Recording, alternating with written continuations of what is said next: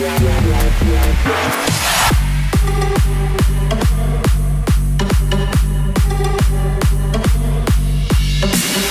decade is Tops for Pops? Hello, welcome to Season 2, Episode 1 of Which Decade is Tops for Pops. We have reset all the scores. All of our decades are back on 0 points each, ready to do battle for the next 10 episodes. Now, before we go any further, we're 10 episodes in, 11 episodes in, if you count the roundup of Season 1. And there comes a time in the life of every podcast where you have to start rattling the begging bowl. So in order to make that possible, I've done what every podcast ends up doing. I've set up a Patreon, and our Patreon can be found at patreon.com/whichdecadetops. You do have to pay to subscribe to the Patreon, and by subscribing, you will become a member of the Which Decade Supporters Club. I have set the fee for joining the Supporters Club. I've index linked it to the price of a latte in any well-known high street coffee chain. Therefore, for the price of one latte per month, £3, you can support the podcast. What you get for that is, for starters, it's a damn sight easier than trying to work out what's going on Twitter, because every time there is a new episode or a new results bulletin going up, you will get an email telling you it's gone up, and the email will take you through to the Patreon. So there's that. You can also stream all the episodes directly from within the Patreon site if you find that convenient.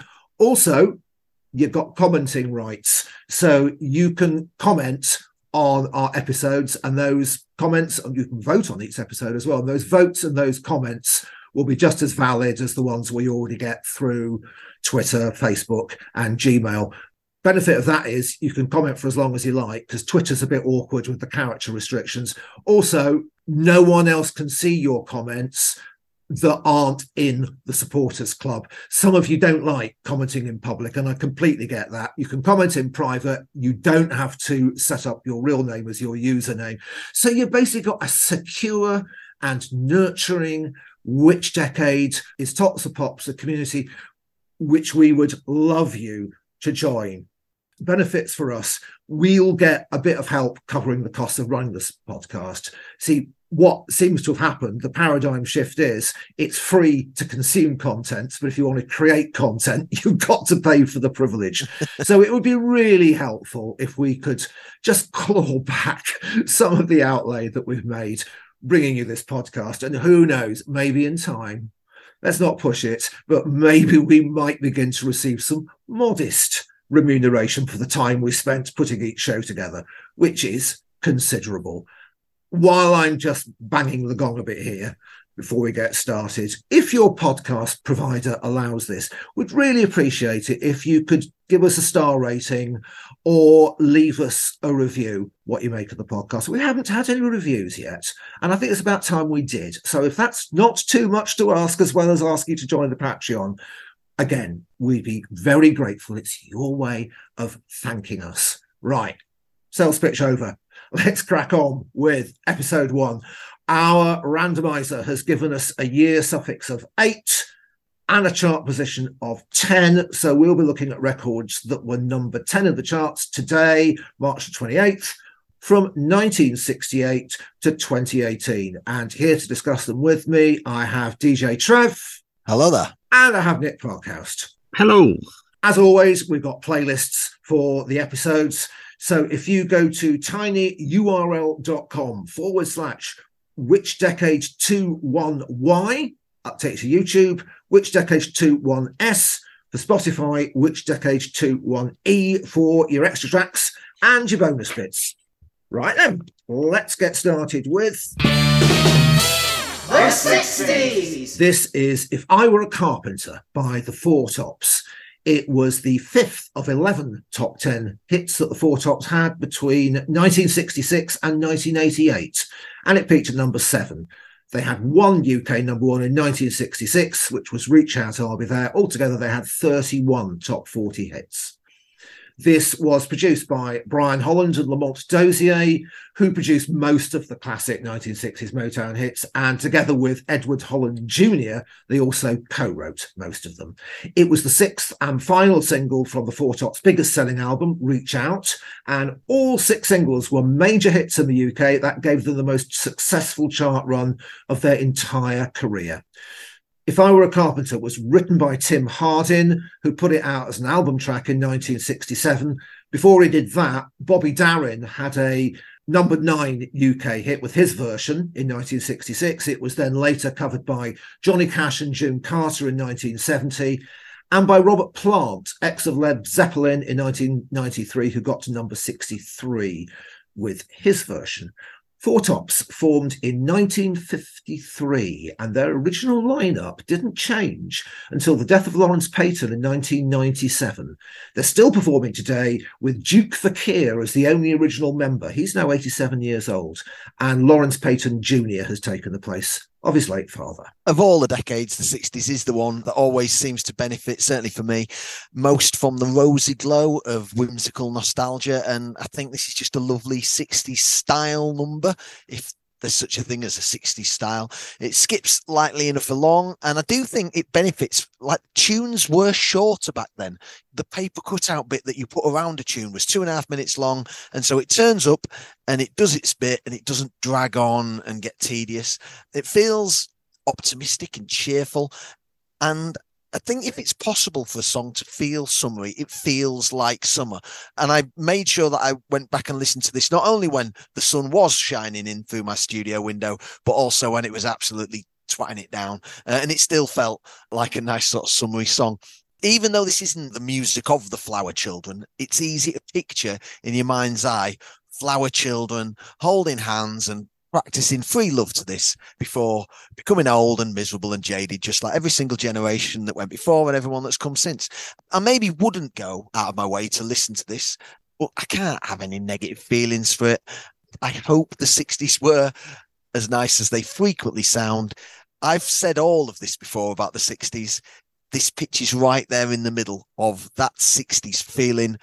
It's a decade I never lived through, and I frequently find myself wishing that I had. So, welcome to Which Decade is Tops of Pops, the world of Motown, ladies and gents. It took us a little while to get here, but thankfully we are finally here with arguably the least Motown-sounding song of all the Motown songs.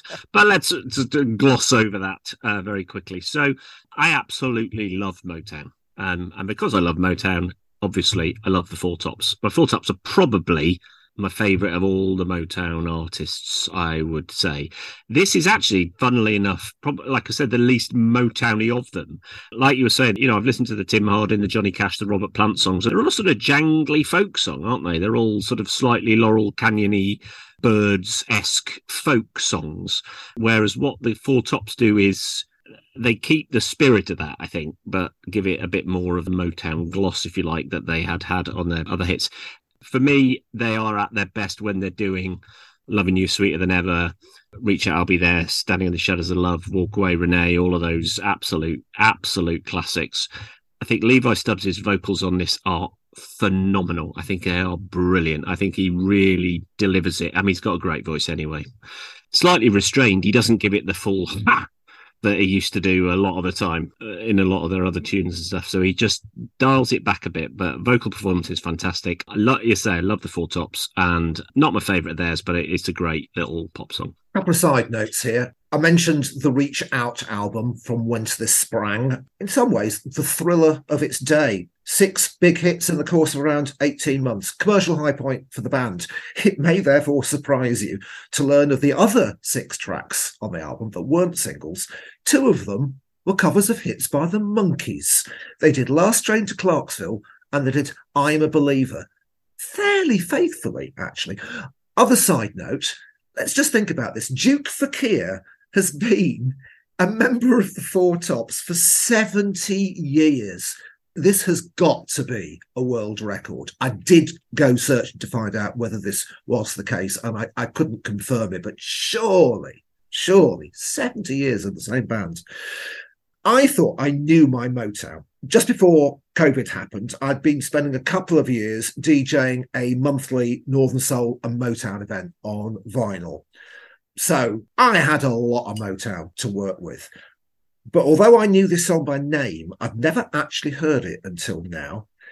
I agree with Nick. It takes the Tim Hardin song, the Bobby Darin hit, in a very different direction. And to say that it works would be an understatement. This is a masterpiece, I think.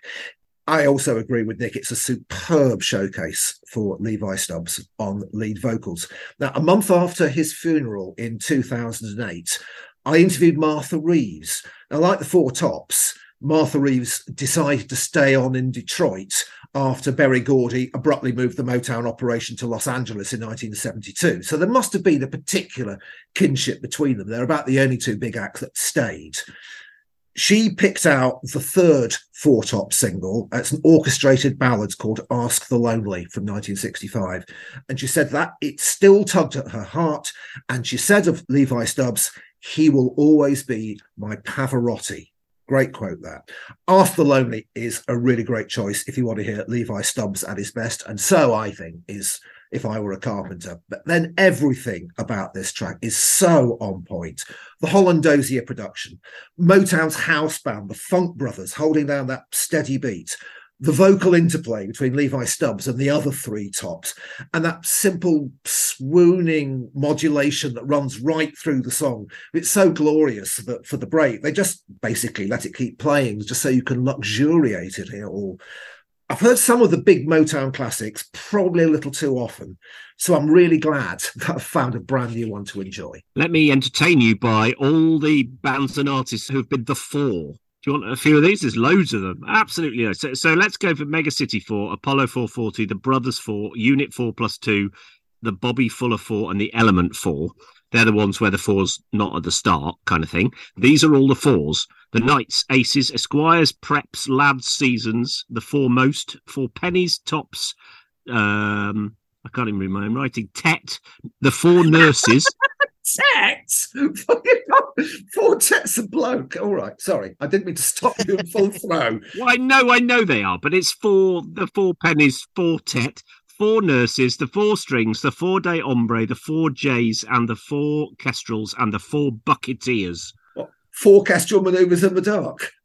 No, I think it was Bobby J or Bobby somebody and the Four Jays, and then it was him and the Four Kestrels. The Jays became the Kestrels. Perhaps they were angrier in their later period. I don't know. Someone either get in touch with Fortet, or let's do this ourselves and form a Fortet tribute act called The Fortets, performing the works of Fortet in a Motown style. In four-part harmonies, yeah. Now, I reckon you could have a four-night with a selection of records by all of those people. 24, would that not qualify? 24/7 with Captain Hollywood. You didn't make it into that list, and they were... Yeah, if you're going to have Apollo 440, I think you have to have 24/7. Because they are called Apollo 440 in words. Okay. Yeah. Depends on which sleeve you look at, but I'll let it pass. Let it not be said I get too nerdy on these things. Here come The 70s with If You Can't Give Me Love by Suzi Quatro. This was the last of 5 top 10 hits that Suzi Quatro had between 1973 and 1978, and it peaked at number 4. She had 2 UK number ones, Can the Can and Devilgate Drive, and altogether 11 top 40 hits. If You Can't Give Me Love is her second most streamed song on Spotify, behind her 1978 duet with Chris Norman of Smokey called Stumbling In. That was a big hit internationally, but it only got to number 41 in the UK. This was written by Nicky Chin and Mike Chapman. They were a highly successful songwriting duo. They wrote a long string of hits for The Sweet, including their number 1 blockbuster, and also for Mud, including their number 1s Tiger Feet and Lonely This Christmas. And they also wrote both of Suzi Quatro's number 1s. They had some other big hits in 1978. Those were Oh Carol by Smokey, Kiss You All Over by Exile, and Lay Your Love on Me by Racy. And their last big hit as a songwriting duo in the UK was Tony Basil's Mickey in 1981. Mike Chapman went on to have a very successful career as a producer, most notably producing 4 UK #1 singles for Blondie. So 3 things that I have learnt about Suzi Quatro in the last couple of weeks. So I've heard of Suzi Quatro, but not much more than that. 1, that she's American.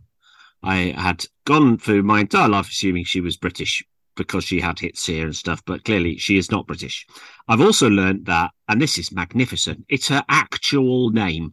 So you'd think surely she's made that up for promotional purposes, but no, it is her actual name, which I think is absolutely magnificent. And the third thing I've learned, not knowing anything about Suzi Quatro, I'd always assumed that she was kind of this pioneering, rock chick, 70s feminist icon type, pre-Debbie Harry thing. But it turns out she was essentially doing exactly the same thing as the Sweet were, and then in her later career just recorded a load of Elvis covers as far as the best of Suzi Quatro that I found the other day went. So I was quite surprised at how vanilla a lot of the stuff is. Can is just Slade or Sweet with a female vocal, isn't it? I mean, I'm not surprised if it's the Chin and Chapman, who are the sort of Stock Aitken and Waterman of that period, weren't they? This song, I mean, it's nice enough. It gives me slight kind of Peter Frampton vibes. I felt it a bit sort of Show Me the Way, sort of Jerry Rafferty vibes. I think it's the sort of twangly guitar in it. I mean, I think it's fine. It's one of those songs, a bit like that Halsey one you've talked about before, but I've heard it probably a dozen times. I couldn't whistle it to you now, even though I've heard it a lot in the last 2 weeks. What I do love about it, the final thing I would say about it, is that the B-side of this song is called Cream Dream. And I will let the listeners draw their own conclusions as to what she might have been on about there. So if anyone's new to this, I will let you know that in season 1 of this podcast, we discussed the 4 seasons. And now Suzi Quatro comes along and is only the second artist we've ever had to discuss who's had a pizza named after her. And this really is sort of Quattro Formaggio. With the 4 Tops, I know the 4 Tops, I know their music, and I had an idea of what that would sound like. And then that song came along and didn't sound like it, but I still enjoyed it.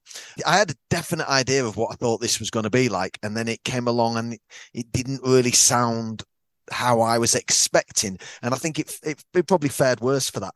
When she's playing this, she looks like she's trying to rock out to it. And it's not really a particularly heavy song. It doesn't have those, the sort of status quo type thing that she has in some of her earlier stuff.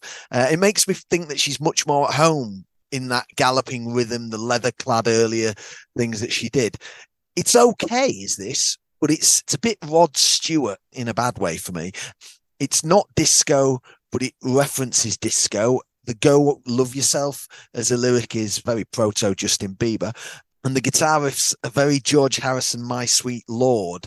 And I don't think it all fits together, the sum of the parts. There's some nice artists that I've referenced there. This, just for me, it feels like she doesn't really know where she's going. It's towards the end of the decade and maybe something new needs to come along for her. I don't think it's bad, but it's not wonderful. It just seemed to lack direction. It lacked a bit of heart. It didn't feel very sincere for me. And as I say, when you watch her in the videos and she's sort of doing this back and forth chant along and the tune isn't that driving, and it was just a bit sort of filler for me, really, I'm afraid. It's a shame our listeners couldn't see Trev doing the Suzi Quatro shimmy, absolutely nailing it. My sister once went to a party where everyone had to dress up as a pop icon and mime to whatever track they'd chosen. My sister went as Suzi Quatro, mimed to Devilgate Drive, and won. And she did exactly the shimmy that Trev did well that I can't do at all.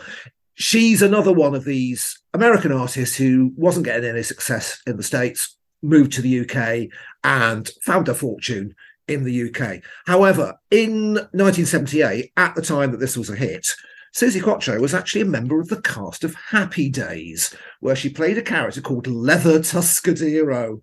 What a name. She'd never had much success in America. She's actually from Detroit, same as the 4 Tops, incidentally. But being on Happy Days, it just raised her profile enough to give her a number 4 US hit with Stumbling In with Chris Norman. And while this one did the business for her in the UK, she hadn't actually been in the top 20 for over 3 years. So this was quite the comeback, and some further hits were to follow.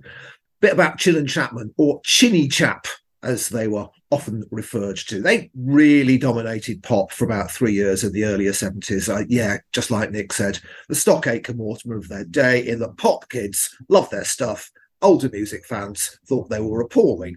I was one of the pop kids who loved their stuff. The first single I ever bought was a Chinny Chap single, Tom Tom Turnaround by New World, from the summer of 1971.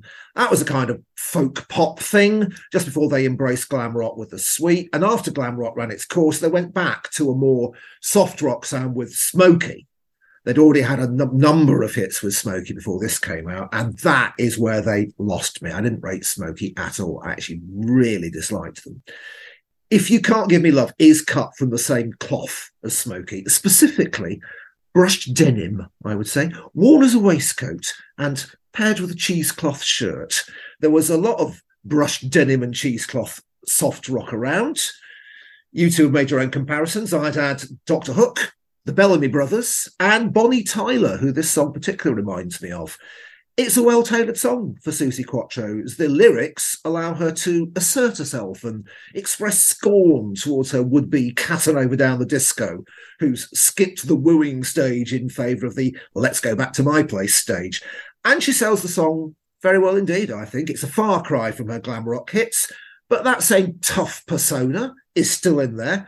And I think that's what makes it ultimately work. I'm pretty sure Leather Troscadero is a pizza as well, Trev, I think. If you go to the right pizza shop. Yeah. Okay, here come The 80s. represented by Eighth Wonder with I'm Not Scared.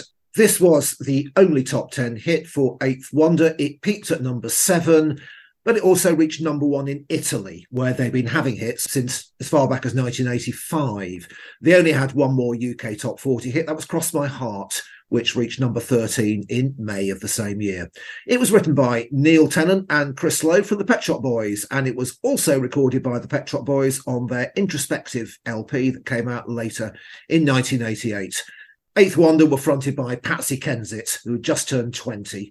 After the band split up, she returned to acting with recurring roles in Emmerdale and Holby City, and she joined the cast of EastEnders earlier this year. So I didn't think I knew this. And then when I'm watching the video and this clearly recognisable woman pops up, I'm like, I know her. I'm going to have to work out who it is. And then suddenly, bang, I know why Patsy Kensit's famous.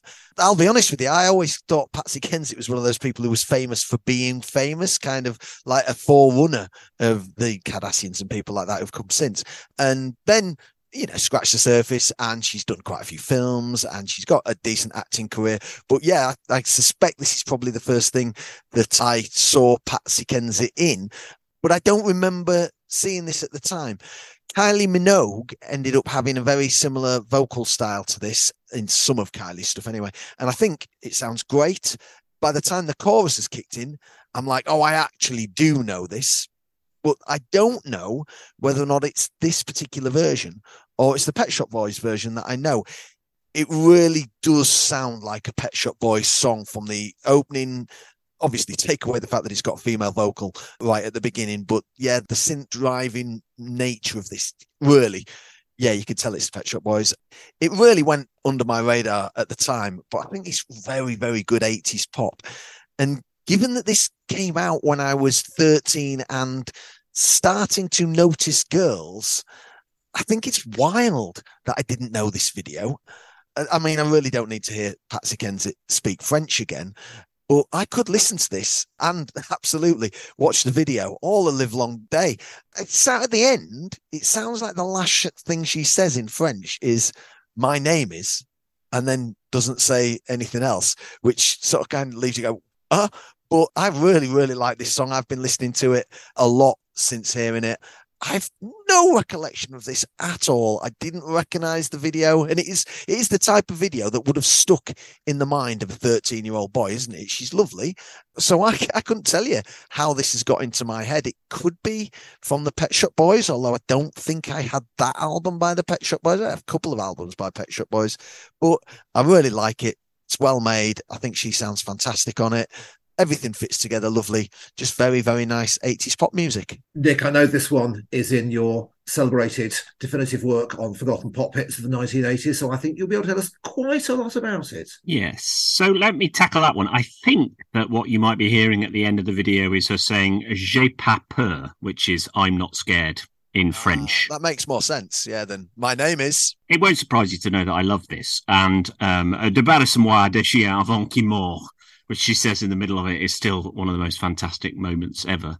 Eighth Wonder were massive in a lot of places other than the UK. I mean, she joined the band when she was 15. It was a brothers band. She auditioned to be the singer. They had a number one in Japan. They were massive in Italy and all sorts of places. You know, they'd been going for years. She left for a bit because she was in Absolute Beginners. So she left to be in the Absolute Beginners film and then came back and then recorded this album. Part of the album, incidentally, produced by Mike Chapman off of Chin and Chapman, produced part of the album for this in LA. The Pet Shop Boys are, for me, in my personal opinion, the greatest British pop band of my lifetime. I don't know anybody I like more than them. And Trev is absolutely right. This is the Pet Shop Boys with a Patsy Kensit vocal. Because if you listen to the Pet Shop Boys version of this song, it is almost identical, other than you get Neil Tennant singing it. It's essentially exactly the same song. They wrote it, they produced it. They could do nothing wrong in the spring of 1988. They were in the top 10 this week with Heart. For a pop freak like me, their second single was Cross My Heart, which had already been an album track on the Martika album, which I had also loved and bought and played to death. So when they released a cover of a song that I already loved from the Martika album, you know, it's just, I mean, talk about stars aligning. Everything was just absolutely bonkers. We've talked about, you know, nostalgia in your life and stuff. I was looking at the charts this week and it was just full of the stuff that I loved when I was 14 years old. Pet Shop Boys, Bros, Kylie Minogue, Sunita, Aha, all in the top 10 this week. Eighth Wonder's I'm Not Scared climbed 3 places from number 13 to 10 this week. You know, it was number 11 in the charts this week, right? We literally miss this. Climby Fisher's Love Changes Everything was number 11. We have literally missed talking about it by 1 chart place.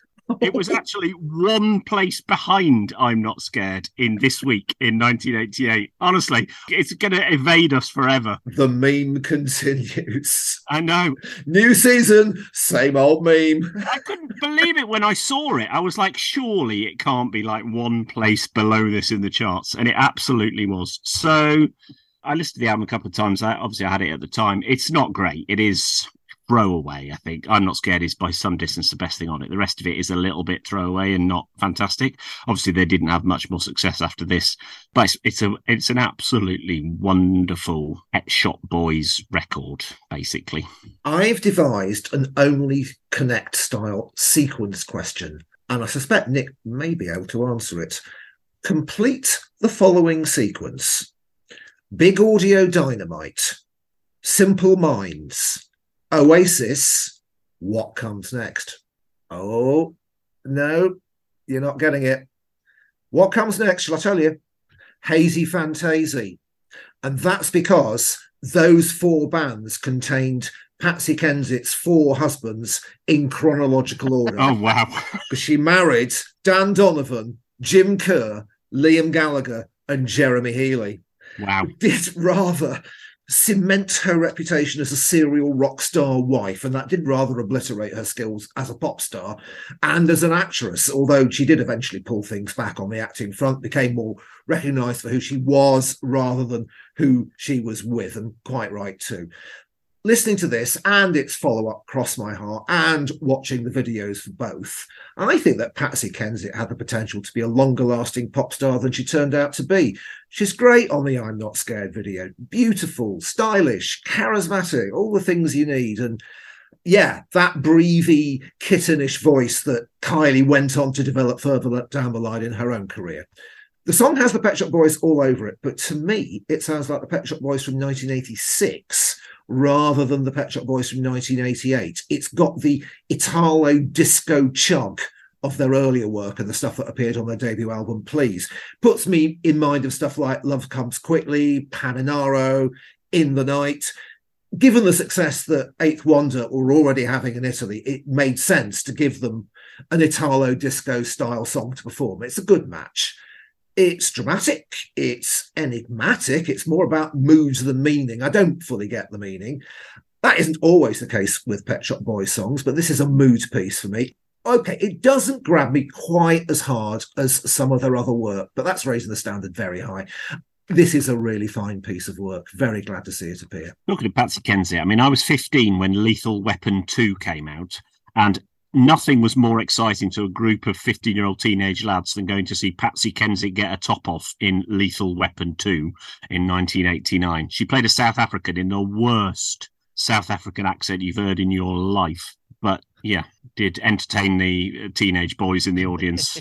Shall we park our adolescent longings and segue into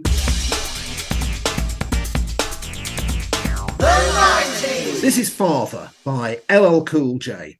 It was the fifth of 9 top 10 hits that LL Cool J had between 1987 and 2006, and it peaked to this position of number 10. He had one UK number one in 1997, that was Ain't Nobody, and he had 17 top 40 hits in all.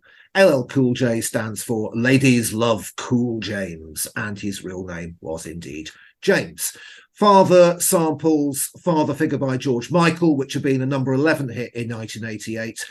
And the lyrics are autobiographical, as I'm sure we'll come to discuss later. It was really funny. I was listening to George Michael's Faith album the other day. I'd heard One More Try somewhere, I think, and I thought, I love that song. So I went to listen to the album, and then when I heard Father, I was like, well, that is weird, because that is obviously Father Figure from George Michael. So let's first start by acknowledging the boring names of well-known rappers. So we had, what was Snow called? Darren. And then obviously we've had Gerald Easy, and LL Cool J is just flat out James Smith. So, you know, it's slightly less exotic, isn't it, than LL? This is not the sort of thing that I like at all in any way, shape or form. However, actually can listen to this in a way that I can't listen to a lot of this other stuff. I don't know whether it's the timbre of his voice. I could listen to Coolio in a way that I can't listen to a lot of other people. And I don't know whether I'm drawing any sort of reasonable comparison there, but I think it's just the sound of it is less grating to me. It's maybe just his voice is deep. I don't know. I actually quite liked I Need Love, which I think was when we first arrived at LL Cool J. I actually quite liked that, whatever. Yeah, Mike will have known him since he was a child in Compton in 1943 or something, when he was just a boy, when Jesus was a lad. Lyrics are fantastic. I mean, incredibly personal. You know, he says at the beginning, I felt like telling the story of my life, and you do feel that you're getting that from it. It is a very personal tale. All I ever needed, all I ever wanted was a father, which is quite moving, actually, in quite a lot of ways. So absolutely not the sort of thing I like. However, I think this is fine, actually, as this sort of stuff goes. It's at the very much the tolerable end for me of this kind of, is it hip-hop, rap, hip-hop, whatever it is, end of the spectrum. And also I won't hear a word against LL Cool J, because he was in the film Deep Blue Sea and hit a killer shark with a frying pan. So absolutely won't hear a word against the man. So LL Cool J is capable of making more hardcore rap stuff, but he is one of the rappers quite responsible, I think, for the more radio-friendly R&B, soulful-sounding hip-hop stuff that kind of took over. I think he was very influential in ushering in that sort of new era of rap. And for me, that new era of rap ruined the genre for a long time. And that's unfortunate for LL, because his stuff's great. There's loads of artists who do this. Lots of people think they hate Coldplay, but they actually hate all the bands who came along and tried to sound like Coldplay. Don't get me wrong, I know that there's loads of people who hate Coldplay. They're incorrect. But when an artist is very influential, you kind of hate what it did to the music. And there's a track by Cannabis called Second Round Knockout that is a solid diss track aimed at LL Cool J about what he was doing to rap music at the time. But the thing about LL Cool J is all the stuff that came after, that soft R&B rap stuff that I don't really like, was just a bit vapid and mainly about how nice your car is and how much money you've got and how much sex you're having. Whereas LL Cool J stuff isn't. I mean, Phenomenon is about that, but he did loads of really, really great songs. Nick mentioned I Need Love. It's it's just a love song. It's really, really good. It's quite introspective. He's saying, I need that in my life. I need to do better as a person.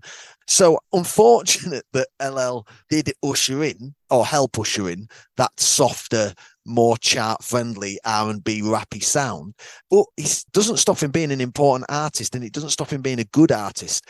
I do think it's unnecessary of him to open this song with the explanation saying how he's trying to inspire people. I think it would hit hard if he just came in and did it, because this is a very shocking story of his life. And to put it to music and get that message over so clearly, you listen to this, you can't mistake what has happened to him.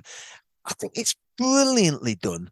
It isn't the type of hip hop I particularly like. You know, musically, it's a bit gentle, but it's positive, it's affirming, it sends a strong message. And whilst maybe I do think that rap needs a slightly harder edge, I also think that rap needs the positive message, the anti-violence message, that some of the great gangster rap doesn't have that positive message. You know, there's some awesome gangster rap out there that is actually just about killing people and popping a cap in someone's ass. And so lyrically, that's not great. Whereas this lyrically is fantastic. So maybe musically, it's a bit gentle for me, but it's very, very positive. This is someone telling their story to music, and you've got to say fair play to LL for coming through this and making a massive success out of his life. It's a moving song. It's not the kind of hip hop that I particularly like, but if I have to listen to this kind of hip hop, LL Cool J would be who I would choose to listen to, because I think he's very, very good at it. And I don't want to take anything away from him for coming through it. As he says in the lyrics, be strong. Okay, OG, founding father of hip hop, talking here now. I was a big LL Cool J fan in the 1980s. I bought all his early singles that came out on Def Jam. Rock the Bells in particular. That was a real game changer for hip hop when it came out in 1985. I love tracks like I Can't Live Without My Radio, I'm Bad, Go Creator Go, several more. Then, for a lot of us who were into hip hop and Def Jam at the time, he completely blew it with I Need Love. It got into the charts for the first time, but we all rolled our eyes at it. One of my friends called it I Need a Hit, and we all nodded. In fact, I Need Love went down so badly with LL Cool J's original fan base that by the time we got to see him headlining his first UK tour with Public Enemy and Eric B and Rakim as support, he'd actually dropped I Need Love from the set list because it was getting booed by the crowd. I don't think it helped that he had a bed lowered onto the stage in order to give the song a full performance.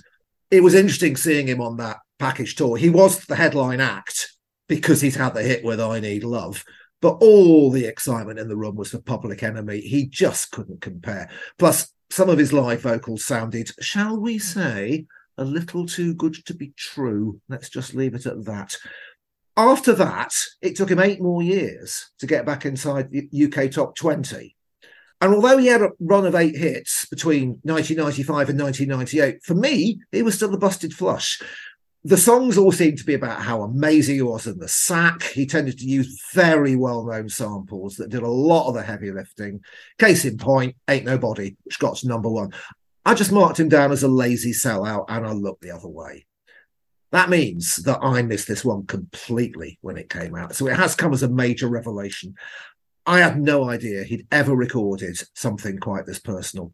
Yeah, LL Cool J's father did shoot his mother and grandfather when he was 4 years old. His mother did meet a physical therapist in hospital while she was recovering from the shooting. The therapist did become her boyfriend, and he was physically abusive to LL Cool J. So once you know that, this becomes a remarkably powerful piece of work. It wasn't the first hit single to sample George Michael's father figure. PM Dawn got there first in 1993 with Looking Through Patient Eyes.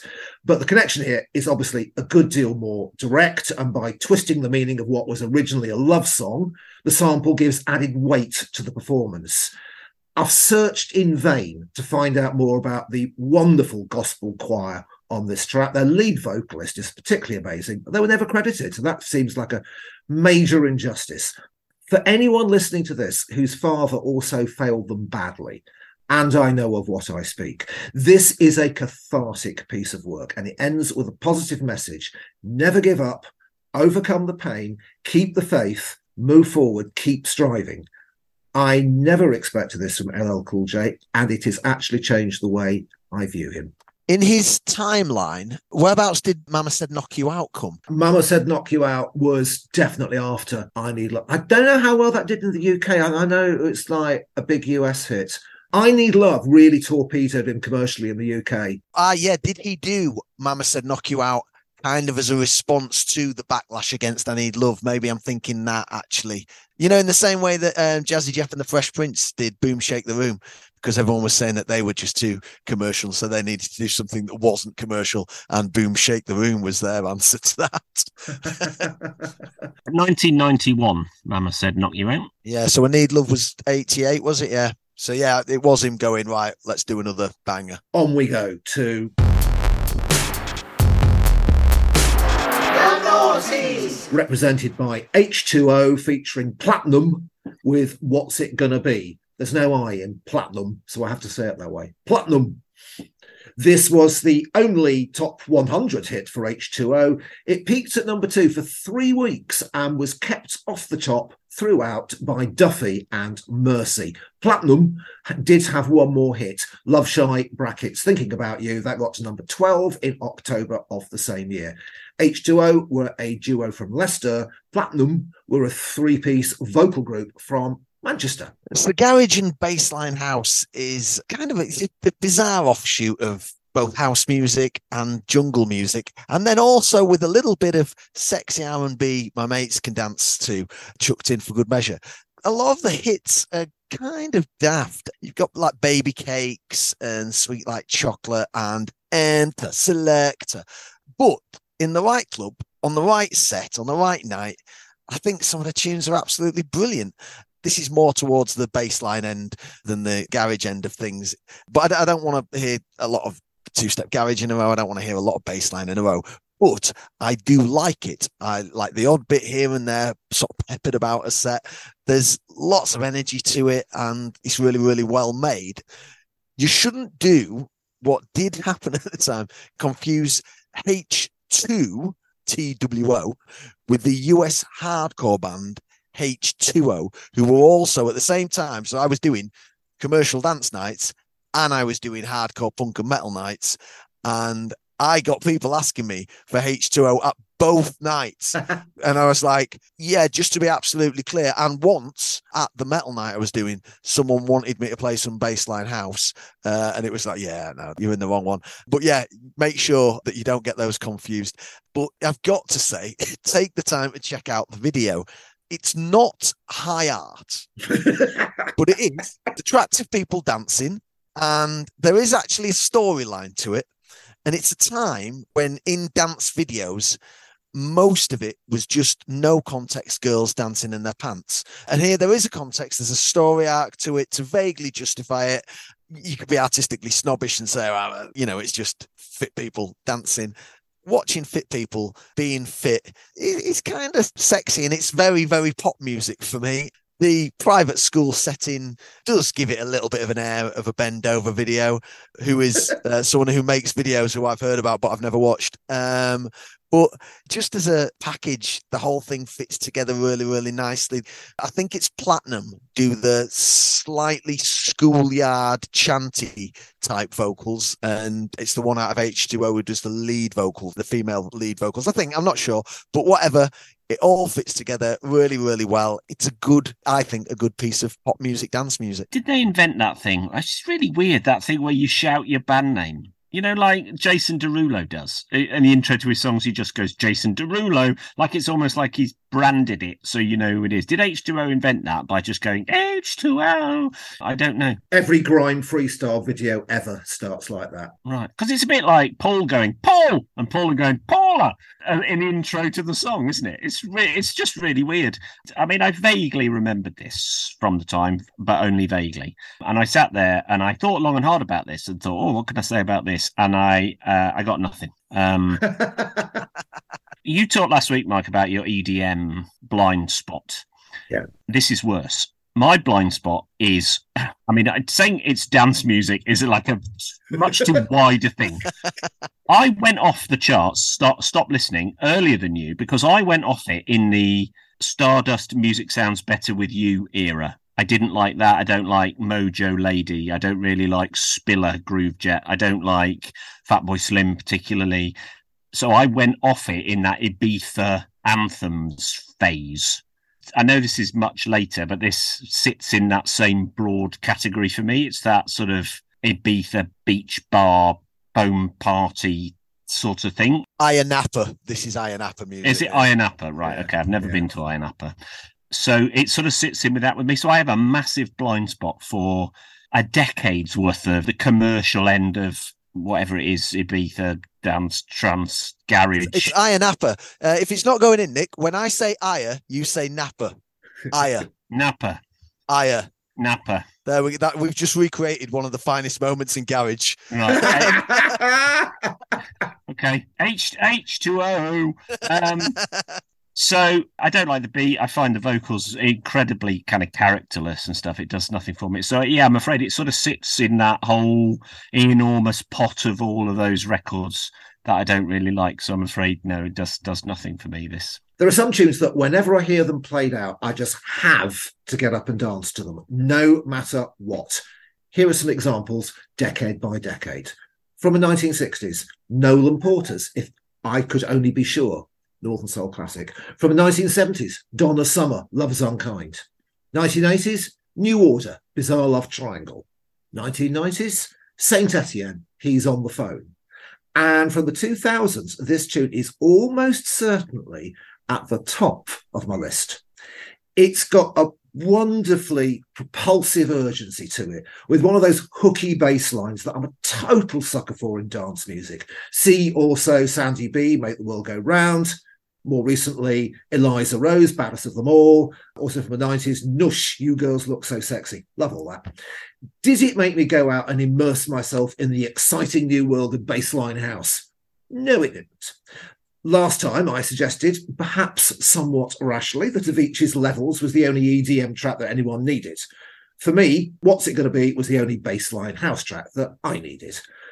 There is another connection between Avicii and H2O in the video. If you look at the video for Levels and the video for What's It Gonna Be, both of them feature nerdy-looking guys who suddenly bust out exuberant dance moves.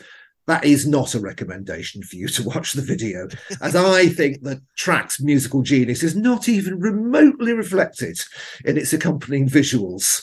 But then fit birds in bras and pants were never really going to do it for me anyway. Is its genius an accidental one? Possibly, yes.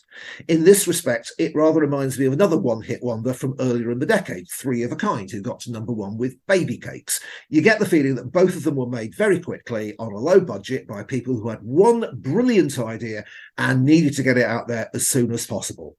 I think a lot of people are going to hate this, and I suspect that a lot of the same people hated Three of a Kind's Baby Cakes for similar reasons. But I shall be severely disappointed if anyone dares to use the word chavvy in their dismissals. There is nothing inherently wrong for making music for school kids to blast out on the phones at the back of the bus. And this, for me, is an utterly sublime piece of noisy, bratty and unruly teenage street music. I can't stand Baby Cakes. There you go. I'm not a fan of Baby Cakes, but I am a fan of dance music when it becomes slightly ridiculous. And it's, you know, it is slightly ridiculous. Baby Cakes is one step too far for me. But then, you know, when we talked about MC Cyril McCoy from the 90s earlier, that's slightly ridiculous. There's loads of that kind of stuff. One of the things I find interesting, so when you say sort of, you know, the chavvy thing, there's loads of dance music that is not cool. You would go, oh, well, it's music for chavs and stuff like that. But some of it crosses over really well. And I think bassline is one of the styles that has crossed over really well and has had mainstream success. And I find that remarkable when you think of like how big Happy Hardcore was. Yeah. And Happy Hardcore's been around a lot longer. There's not been that much chart success with it. Techno Head. Techno Head was Gabba. given a happy hardcore rub. Scooter, but that's not really. So I think you've got to give them credit where it's due, because they possibly are only a one idea band. So fair play. They've had one idea, but I think they've nailed it, and it's hopefully paid them off for the rest of their lives. And good on them in that case, because there's loads of people in dance music plugging away year upon year, making more and more records because they've never managed to actually have a hit. And I think bassline house is still around, isn't it? As a kind of underground genre, it sprung up in South Yorkshire. I think that's kind of still its hinterland. There's a big Spotify player called Chava Nights, and there's quite a lot of bassline in there, along with Bad Boy Chiller Crew stuff. And I must admit, I find that quite a pleasant listen in small doses. And there you go. They're owning the word Chava there, not using it as an insult, much like queer and all of that. Yep. So I'm quite anti teenagers playing their music out in the back of the bus as well. I don't want to listen to it. Listen to it on your headphones. I think as an aside, I mean, just listen to anything on your phone, on your headphones. Someone was sat on the bus the other day watching a TV program with the volume up. Get out. I could barely hear myself speak really loudly and slowly at my children so that everybody else could enjoy that. It's time to move on to...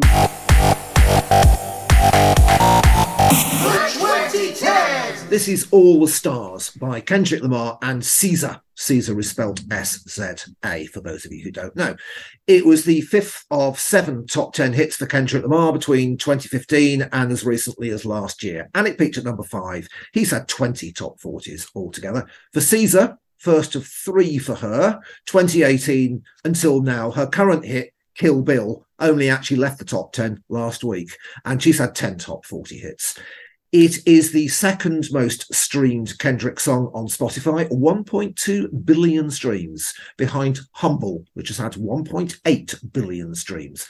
And for SZA, it's also her second most streamed song on Spotify, behind Kiss Me More, and that is technically Doja Cat featuring SZA. It was the lead single from the soundtrack of the movie Black Panther. It can be heard playing during the main end credits of the movie.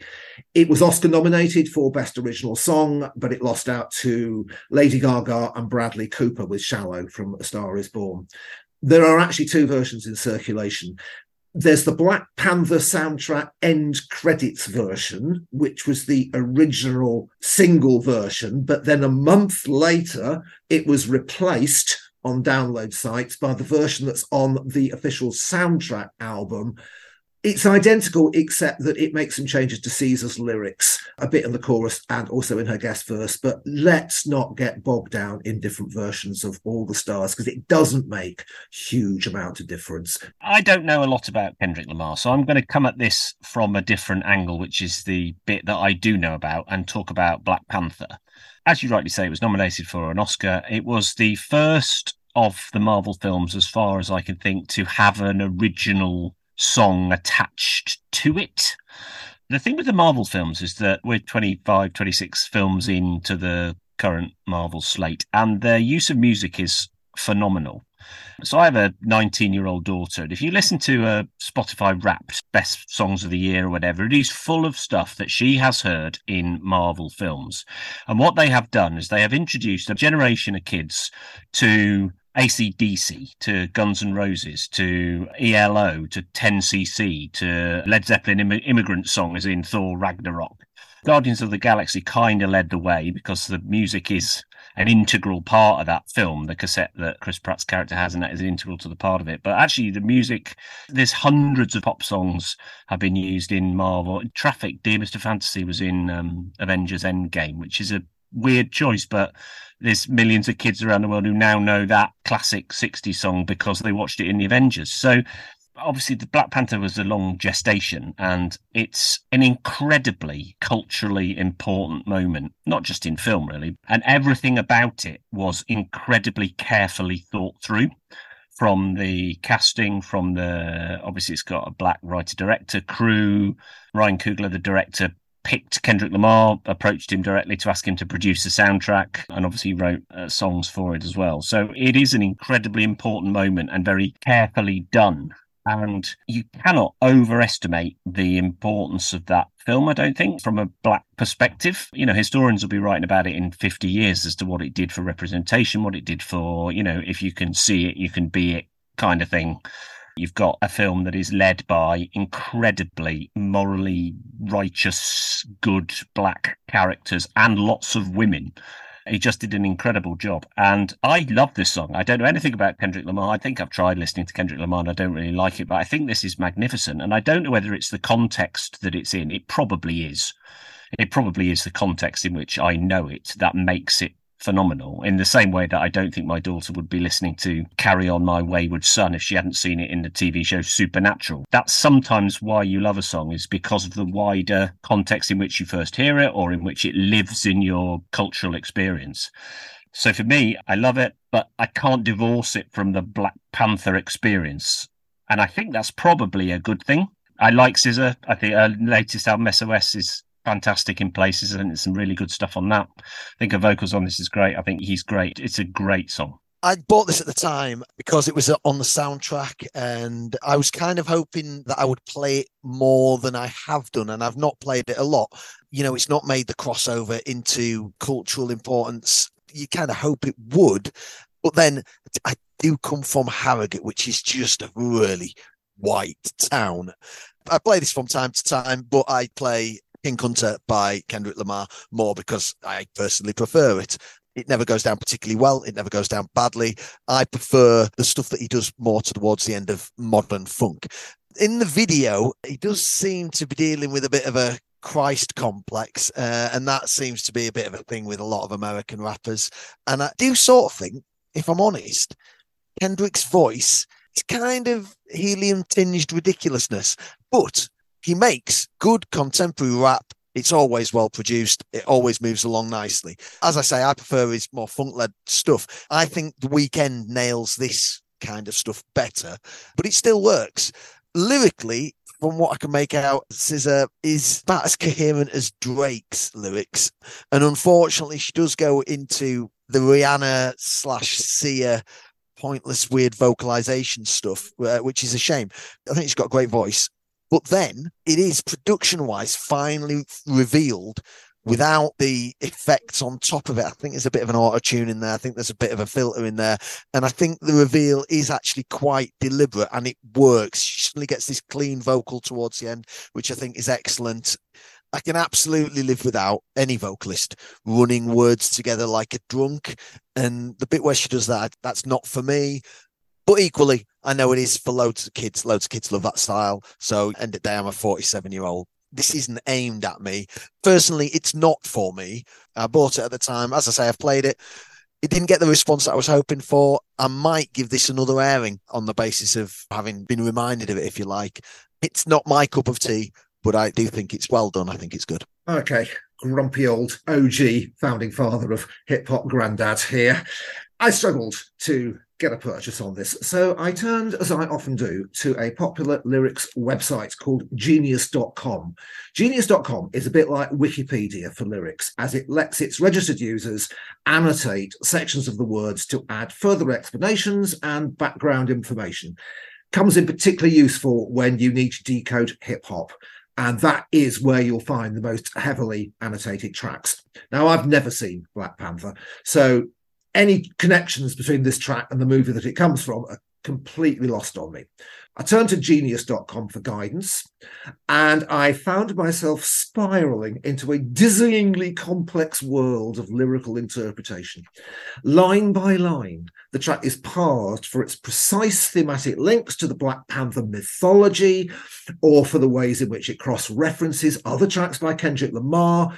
There are even a number of biblical references which quote chapter and verse. In fact, I don't think I've seen as many detailed textual annotations since I studied Shakespeare for A-level. That got me thinking about other lyricists whose work is picked apart line by self-appointed scholars, and my thoughts immediately turned to Bob Dylan. Lo and behold, Bob Dylan and Kendrick Lamar are the only two artists outside the classical and jazz worlds who have received Pulitzer Music Prizes during their lifetimes. Dylan got his as a special citation in 2008. Lamar actually won the prize outright in 2018 for his album Damn. Groundbreaking moment. So clearly, Kendrick Lamar and Bob Dylan are both hugely significant major artists who write multi-layered and complex songs that deserve close examination. But I have the same problem with both of them in that I just can't be asked to put the work in. At the end of the day, it just feels like a homework assignment. It would help if there was something about them which I could immediately warm to, but they both have a style of vocal delivery which prevents me from doing so. There's something a bit nasal and grating about both of them. And also, in both cases, there are exceptions. Dylan has made 2 albums that I genuinely love, Nashville Skyline and Desire. And Lamar has made 1 album that I genuinely love, To Pimp a Butterfly. Now, that introduced me to a whole West Coast scene that blends conscious hip-hop with spiritual jazz and Afrocentric funk. It led me to the amazing Kamasi Washington. It led me to the fantastic Anderson .Paak and several more lesser-known artists besides. And I spent a lot of time with it. Since then, nah, it all feels like homework again. Sorry, it's not them, it's me. It makes me feel superficial and lazy. And hey, perhaps I am. So, if I can't be asked to decode the meaning, I'm left with the texture and the mood. And in this respect, All the Scars scores highly. It's atmospheric, it's epic, it's dramatic, it's emotional, whatever those emotions might be. And it certainly feels like a movie soundtrack. It has my utmost respect, but it could never win my heart. I think you've got a thing there definitely about the homework nature of Kendrick Lamar stuff. Sometimes it does seem just a bit too clever for its own good for me. The album To Pimp a Butterfly, it's got some great tracks on it, but in between every track, there's a spoken word segment, isn't there? Which I just found broke it down. I just want to listen to some tunes, and you're kind of in between every tune getting this spoken word thing that I'm like, that you've got to kind of shut everything off and pay attention to understand what he's going on about, which, you know, sort of spoil that album for me because it's got some fantastic songs on it. And yeah, just as an album, dead clever, but nah. I was reminded of Skinny Man, a British grime rapper. He did an album that tunes were great, and in between there was just dialogue. You just end up going, you listen to it 3 times, you go, I can't be bothered. Oh, that's clever. But now maybe I just want a few tunes to romp along. They're often called skits, aren't they? They've been a bane of hip-hop albums since a very early stage. Yeah, it's doable, though. De La Soul did skits. Yeah. But they were musical. They had stuff going on, and the production, it fitted in. You know, you can have a skit in there and it work, or you can have just these things that just stop the party. On one of my favourite hip-hop albums, Dre 2001, actually listening back sort of years later, there's a couple of skits on there that are like, oh, that's a bit like takes the misogyny of it all. I mean, you know, we are talking about gangster rap, so misogyny is a pretty big part of that. But there are moments where you're going, oh, lines were crossed. Just play the tunes. Let's not even think about toxic masculinity in this episode because we are mercifully free from it for 1 whole week. Do you think also that there comes a time with certain artists, I don't know whether our listeners will feel the same as this, where you feel like you've missed the train?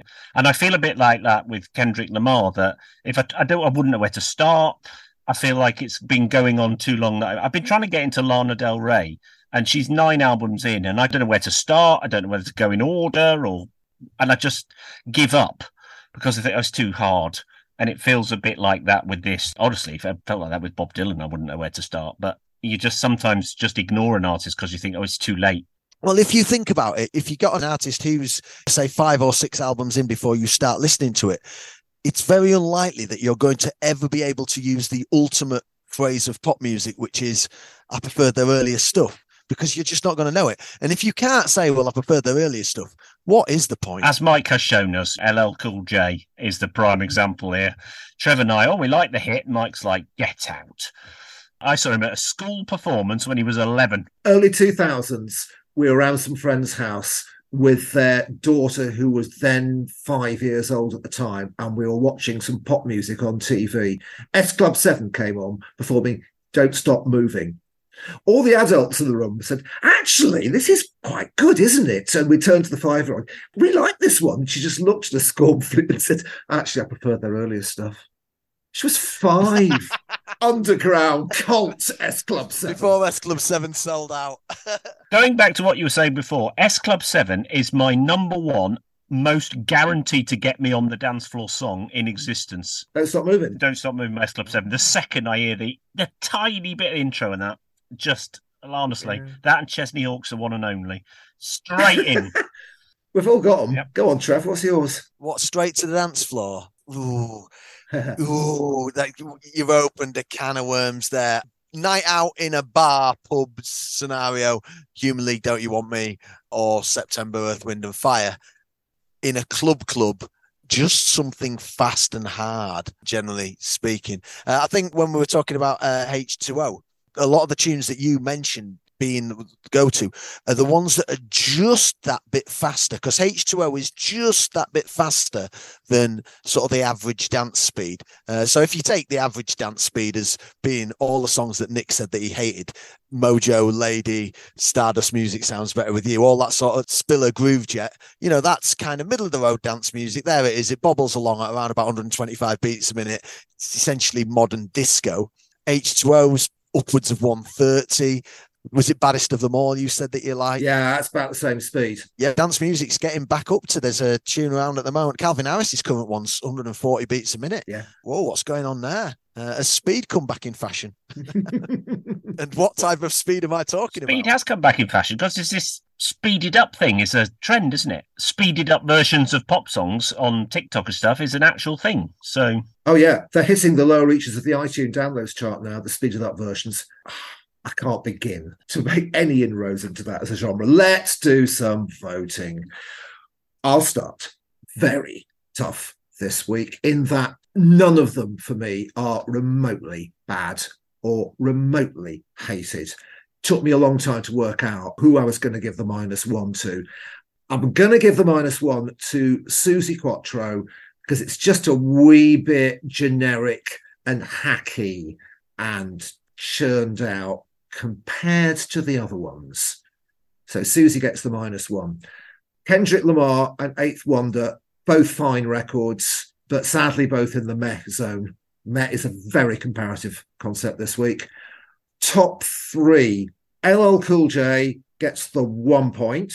H2O and Platinum get second place. First place, one of my best discoveries from doing this so far, Four Tops, If I Were a Carpenter. That gets my 3 points. Nick, how about you?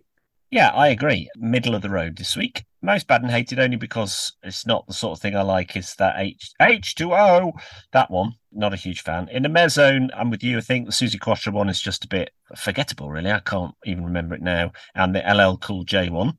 In third place, I'll go for the 60s, the Four Tops. I love the Four Tops. Not my favourite, but it's great. Second place, I will have the 2010s and the Kendrick Lamar Scissor. Just love the whole package of that.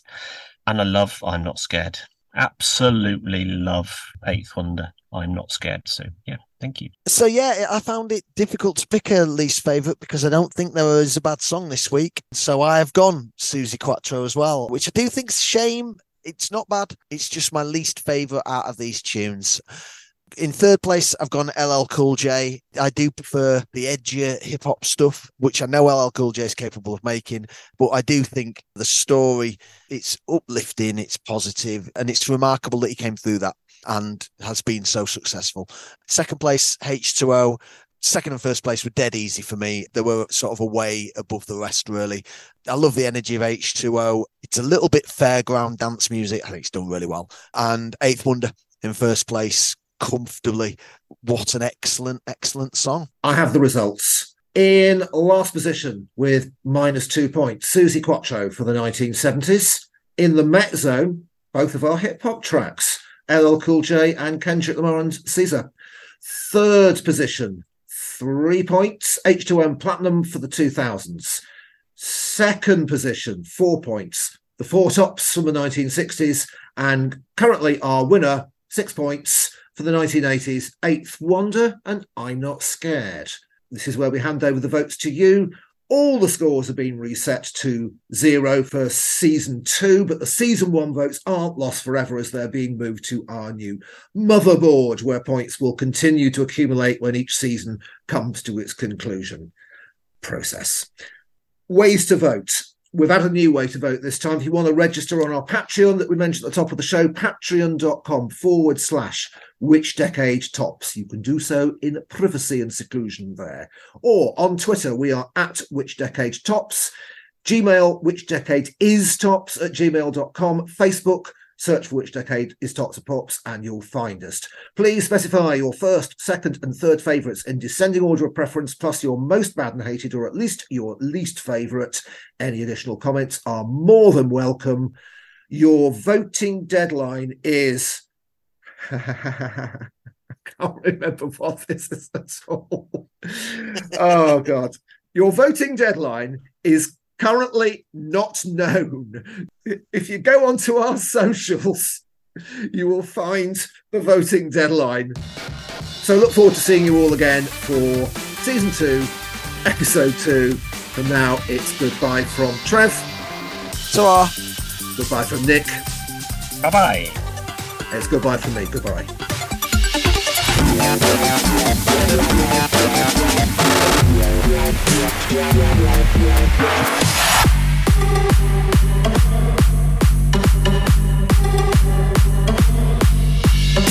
Which decade is Tops for Pops?